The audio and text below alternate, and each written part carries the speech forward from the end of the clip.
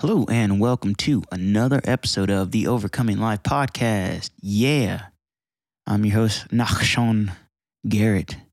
I share you guys with you a little story about the name Nachshon.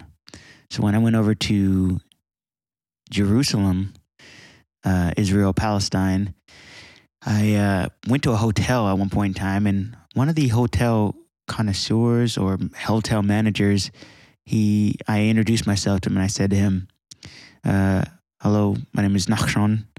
And he says, Nachshon, this is such a great name. And he goes on to explain a Jewish tradition behind the Hebrew name Nachshon. And basically, once the people were saved and delivered by Moses from the Egyptians, Nachshon was a leader of the tribe of Judah. And before Moses ever put his staff in the water, Nachshon, they say, the tradition says, it's not in the Bible, but the tradition says that Nachshon was already up to his neck in the water, looking for the escape. And I tell you, that really does speak to my character a little bit. The name means one who goes before, one who leads. And my middle name is Aaron. And that means, Aaron was a prophet in the Bible. So it has been a few minutes, a couple of weeks since I've been on here.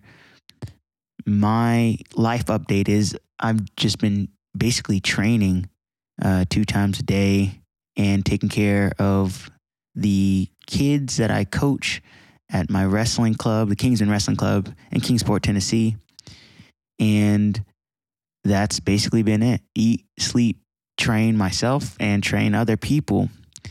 And of course, having some recovery time in between. And that's about it. So the last episode that we left off on was I gave a little bit of a non-religious spiritual dialogue, and I just kind of talked about, it was just a little bit of a rant for myself and where I was in life and what I was learning there. I always say this in every episode, there's so much information out there, so much that it's almost impossible to digest it all. And I believe that on this journey of life, we go through these moments where we are discarding information and we are accepting information. And certain types of information will be more beneficial to us and more helpful for us when we receive it. And then certain information, it may not be for you right now. Now, I had an interesting thought the other day. Well, it was like really more like 4 to 5, maybe 6 weeks ago. And this thought was this: maybe the Bible, I remember I had this dream, and I was thinking maybe the Bible really isn't for everyone. And the reason I brought that up is because ever since the obviously canonization of the scriptures, we have seen obviously many people do right by the scriptures, do right by Yahuwah or Jehovah or God. We have seen many people do right by the scriptures and do right by others with the scriptures. But then there are many people, I think that there are just as many people, if not more people, who use the scripture for their own, I wouldn't say personal gain, and I don't think there's anything wrong with necessarily with personal gain if it's the case that you are gaining to help other people gain. I think that's positive, right? If you don't have something to give to other people, how can you help others? So I think first you have to receive it, and then you can give it to other people. I think that's proper. You can't give love if you don't have love. You can't give hope if you don't have hope. And you can't give revelation if you haven't received a revelation, right? So, with that being said, there are many people who have taken the word of God and the scripture and have used it not for other people as an end goal, but for themselves as an end goal, for their own desires as an end goal. And we've talked about in the purpose of the wilderness, we talked about this idea that it's not what goes into you that defiles you, but what comes out of you that defiles you. And so many of us have been born into the church system and the institution of church. And the reason why I say it like that is because I have a general, I wouldn't say a disdain. Maybe I would. I have a general, in some ways, a disdain for the institution of the church, which in my experience squashes the Spirit of God and squashes the revelation that comes from the Spirit of God. Now we have to remember, we have to remember back in, now Israel was a pattern of the church. Israel, especially coming out of Egypt, their whole story is a pattern of the church today. And the same things that we see with Israel are the same things that we're seeing today with the modern church. One of those things which was important for the Israelites to do, and which was, I want to say probably a command or a law. I believe it's in Numbers chapter 16, but I'll have to check that reference at some point in time. In Numbers, we see that once the tabernacle was created in the wilderness, the people were to, when the cloud, which is representative of the Holy Spirit, when the cloud was over the tabernacle, over the tent, it meant that the people were to set up camp. It meant that they were supposed to relax, hang out. This is where we're staying. This is where we are kind of, digging our feet in the sand. When that cloud lifted up and when it departed, that is when they were to pack up their gear, their tents, their food, their families, and they were to go off and follow wherever the cloud was taking them. And you remember that Yahuwah or Jehovah was a fire by night and a cloud by day. Now, in the same way today, we in some ways have seen the Holy Spirit. We've seen many moves of the Holy Spirit in the modern church, but on a personal level and on a corporate level, we need to recognize what the Holy Spirit is doing. We need to recognize where he is moving, where he is going, and we need to follow his leading and his guidance. And why is that? Well, let's pull up John. I believe it's John 16. Give me a second here. Gotta pull this up. Normally, I when I get on these podcasts, it's just me kind of just following what the Holy Spirit wants to say. Generally when it comes to at least scriptural things, and sometimes I just have my own rants. But generally when it comes to kind of bringing the word out, it's something that I feel that the Father wants to kind of speak. So if we turn to John chapter 16, verse 4, we'll read some things from the words of Yeshua, from Jesus himself. And he says in John 16:4, he says, "But these things I have told you, that when the time shall come, you may remember that I told you of them.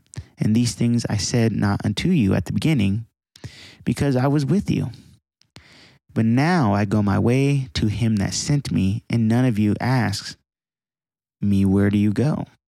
Sorry, this is in King James Version, so I'm having a hard time deciphering some of the these and thous. But now, and this is verse 5, but now I go my way. I'm going to switch up the ESV for a second. I do like studying the King James Version, but readability, I give it a 3 out of 10 for readability. So in John chapter 16, verse 5, he says, but now I'm going to him who sent me, and none of you ask me, where are you going? In verse 6, but because I've said these things to you, sorrow has filled your heart. In verse 7, nevertheless, I tell you the truth. It is to your advantage that I go away. For if I do not go away, the helper will not come to you. But if I go, I will send him to you. I think sometimes we miss the role of the Holy Spirit in what he does as the helper, his role as the helper.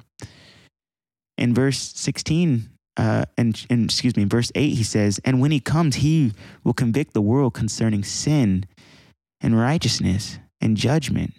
Concerning sin, because they do not believe in me. I think it's important to keep this in context for a second here, because it's not so much that people who don't know him don't believe in him. It's people who should know him don't believe in him. They is referring to the Judahites during the time and who were in power during the time of when Jesus was on the earth.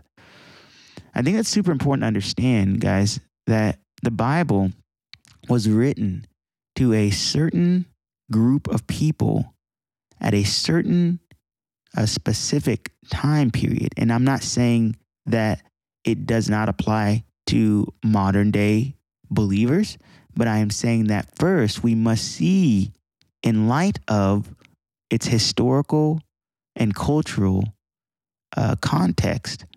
And once we see that, then we can make other applications towards ourselves. Unfortunately, in the modern day church today, everything is flipped upside. We want to start with ourselves. We want to apply it first to ourselves, our problems, our worries, our issues, our concerns. We want to do that first. And then we want to, if we have time, go check out the historical and the cultural context of the scripture. I don't think that that's the proper way to study scripture. And not that I'm saying that, if you are where you are and that's all you can do is see it for yourself right now, nothing wrong with that. But it's important that we do grow up and truly learn the historical, moral, literal, spiritual applications of the scripture, particularly who the heck Jesus was talking to and why he was saying what he was saying. So when he says, I will convict the world concerning sin because they do not believe in me, he's specifically talking about the Judahites, the Pharisees, the Sadducees, those people who were in power over the temple. These are the types who he was referring to. And it's a sin for them because they knew that Yeshua, which means God is my salvation, or Yahuwah is my salvation, they knew that he was the Messiah. And it was sin for them because the things that he spoke and the things that he did revealed his character as the anointed one, the one who has been anointed by the Father. And Jesus himself says, he says, when they accused him of sinning and when they accused him of many things, he says, for which of these things do you guys accuse me? Right? When he heals the blind, the dumb, the sick, the lame, when he heals all these people, he is bringing forth the manifestation of the kingdom of God, in that he is the healer, and he has been given the authority and the power by the Father to go and do those things. Now, he says it's concerning righteousness because I go to the Father and you will see me no longer. And again, I would say we have to see this in its context, right? This righteousness, this is this idea of being right according to the standard of the law of God, which means that, and Jesus himself said it. He said in Matthew chapter 5, verse 17, that I come to fulfill. I didn't come to abolish the law, but I came to fulfill the law, right? And with that being said, the fulfillment of the law is righteousness.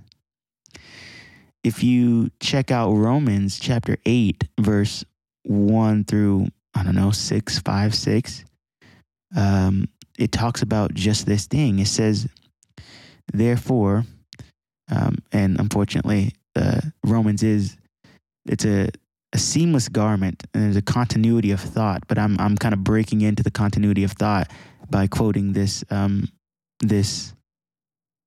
specific verse. So he says, therefore, there is no condemnation for those who are in Christ.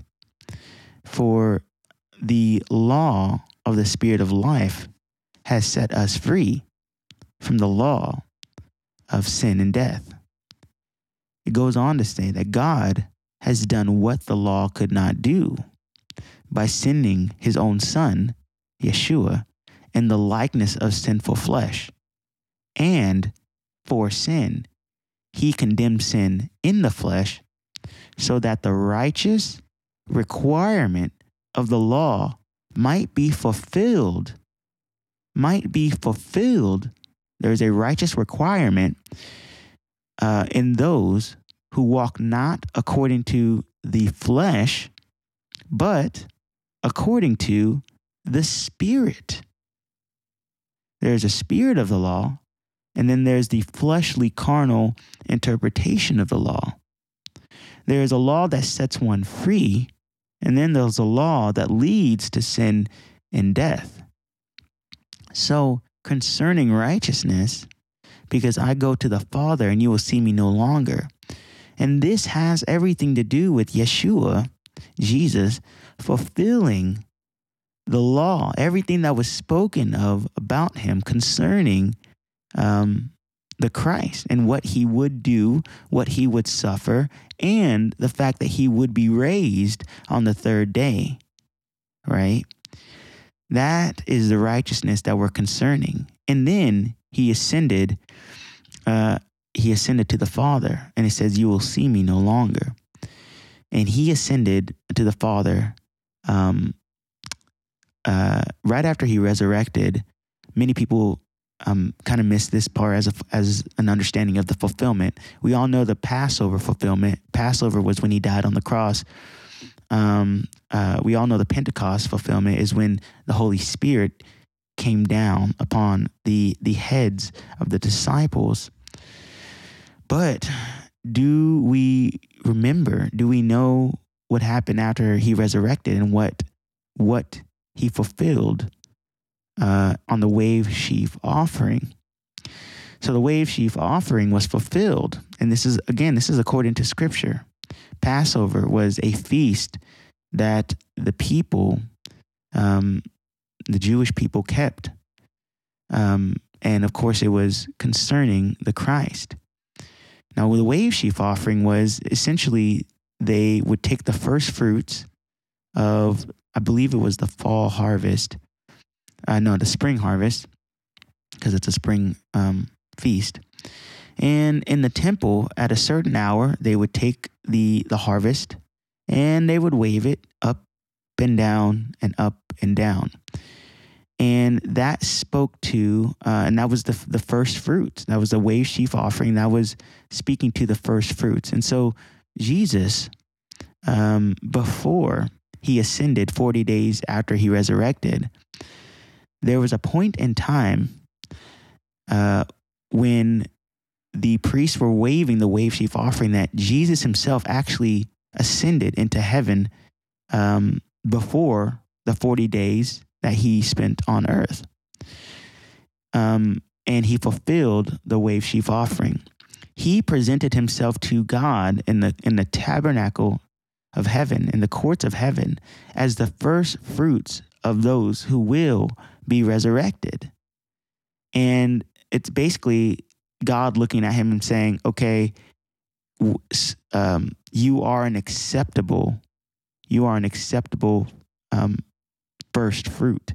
And now he sees what everyone else will look like at the end of, the great harvest, which is, of course, the resurrection, which is really, really cool. So sorry, I didn't mean to go that deep into that. But, and then lastly, in verse 16, he says concerning judgment, because the ruler of this world is judged. Well, who the heck is the ruler of this world? That's a great question.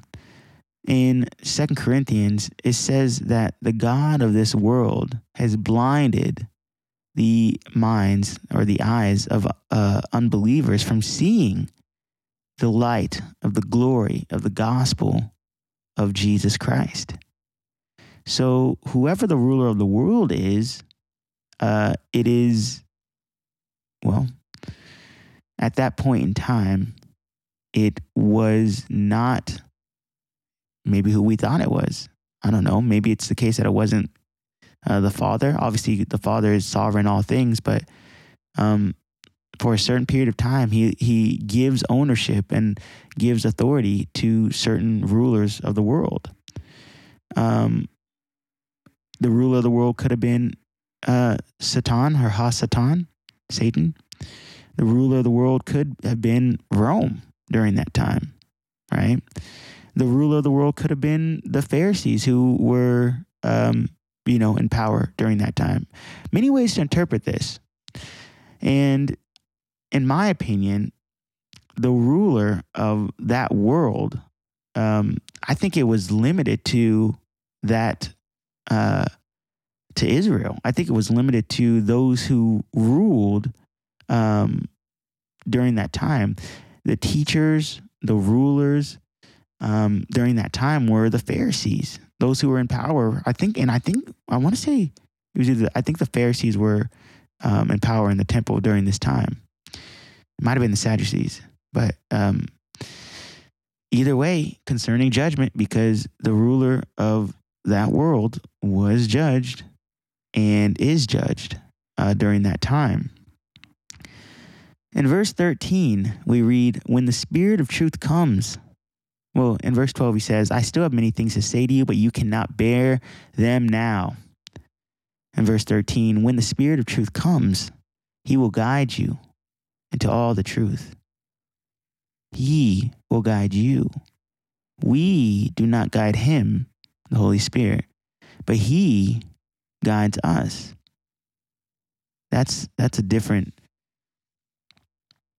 I think in many times I think we believe this in some ways, but I also think that we have a hard time in practice allowing this to be a reality in our lives.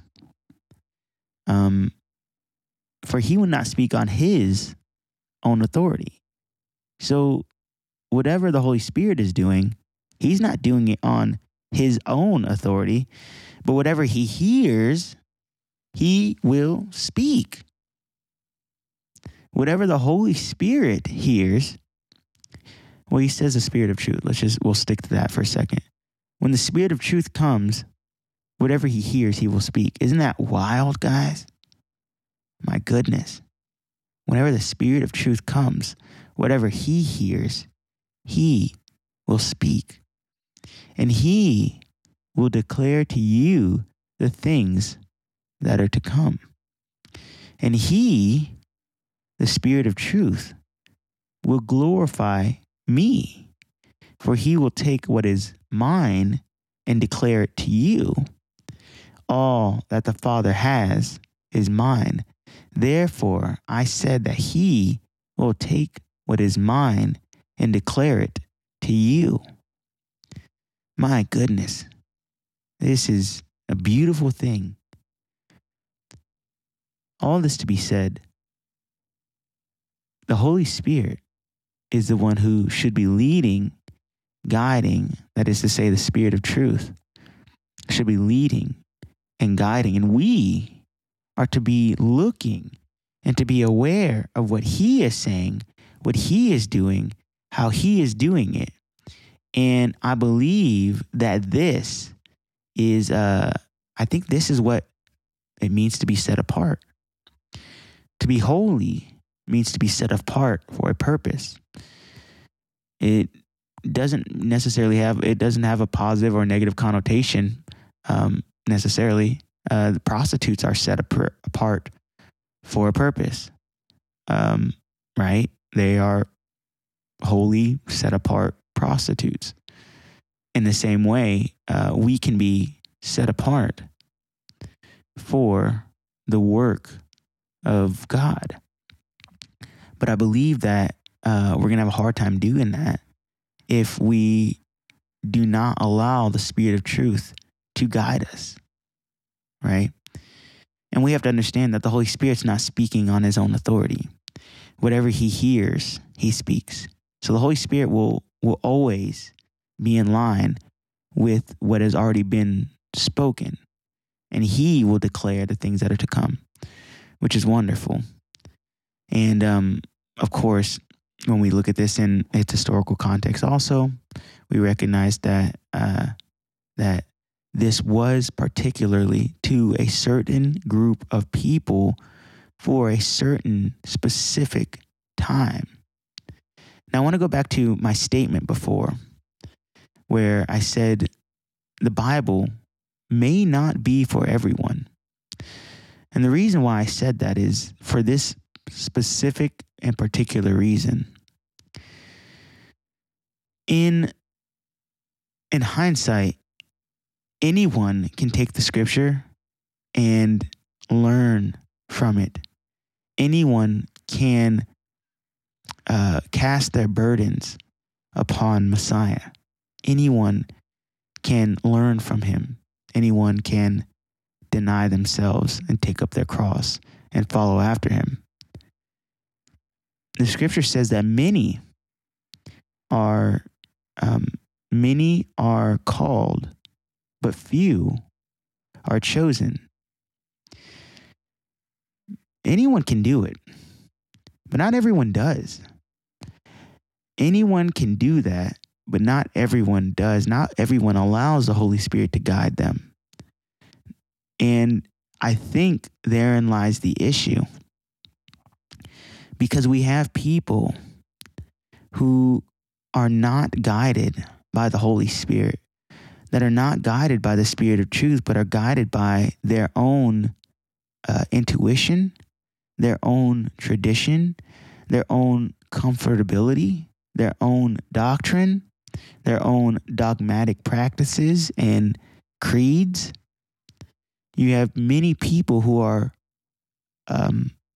guided not by the Spirit of truth, who comes from the Father, but who are guided by themselves and by their tradition.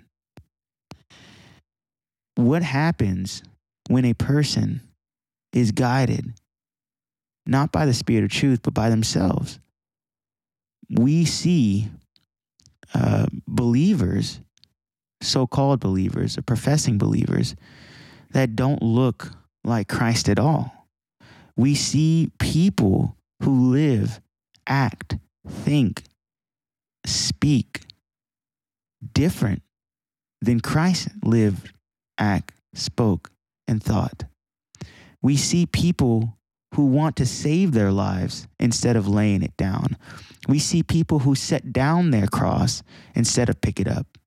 We see people who oppress the broken and the poor and the needy.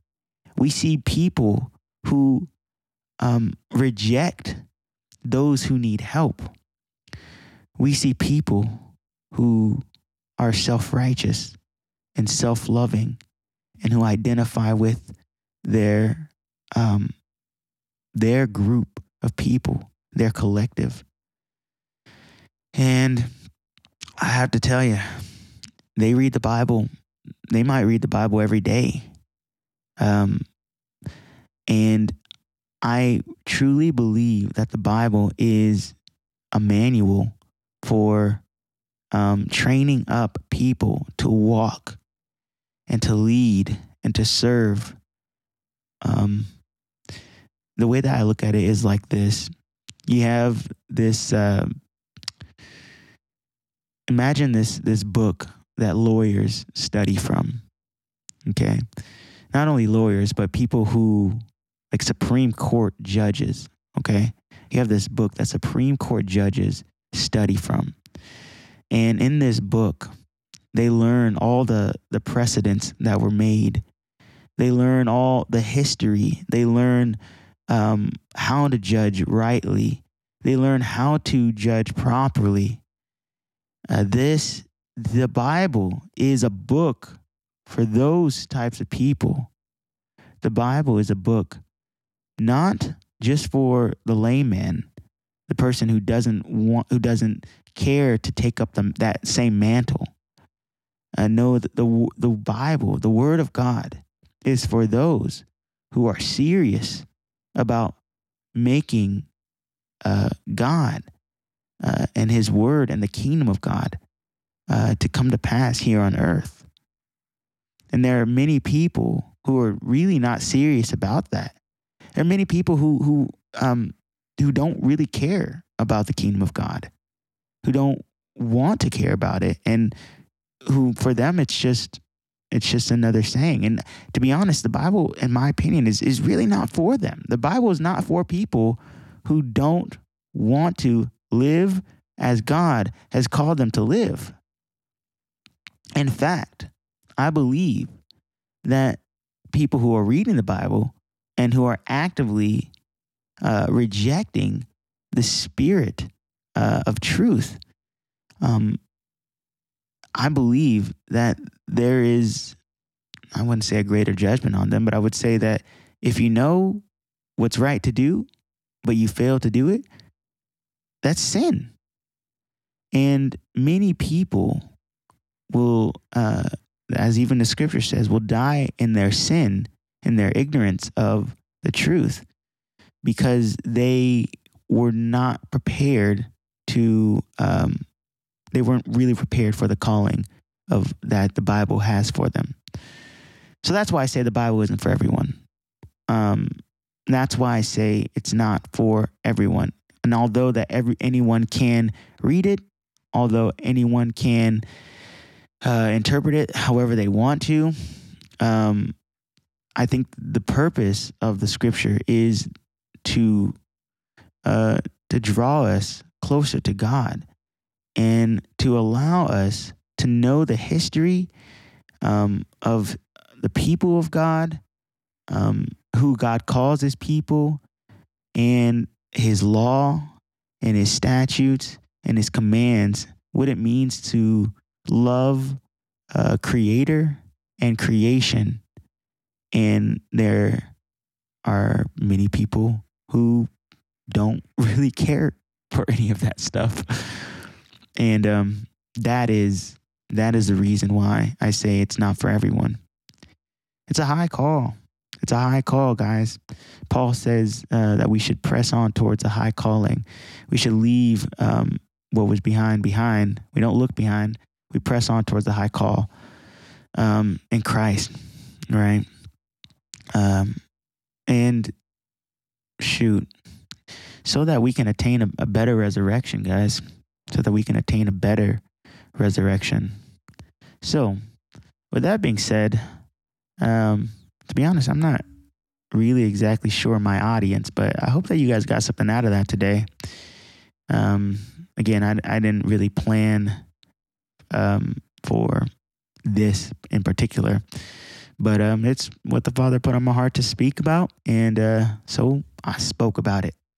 And if you guys have any comments, thoughts, questions, be sure to maybe send me a message or send me a note, or if you're on Anchor, you can go ahead and leave a voice message, and I will get back and I'll respond to those things. So blessings to you guys. And we will see you in another episode of the Overcoming Life podcast.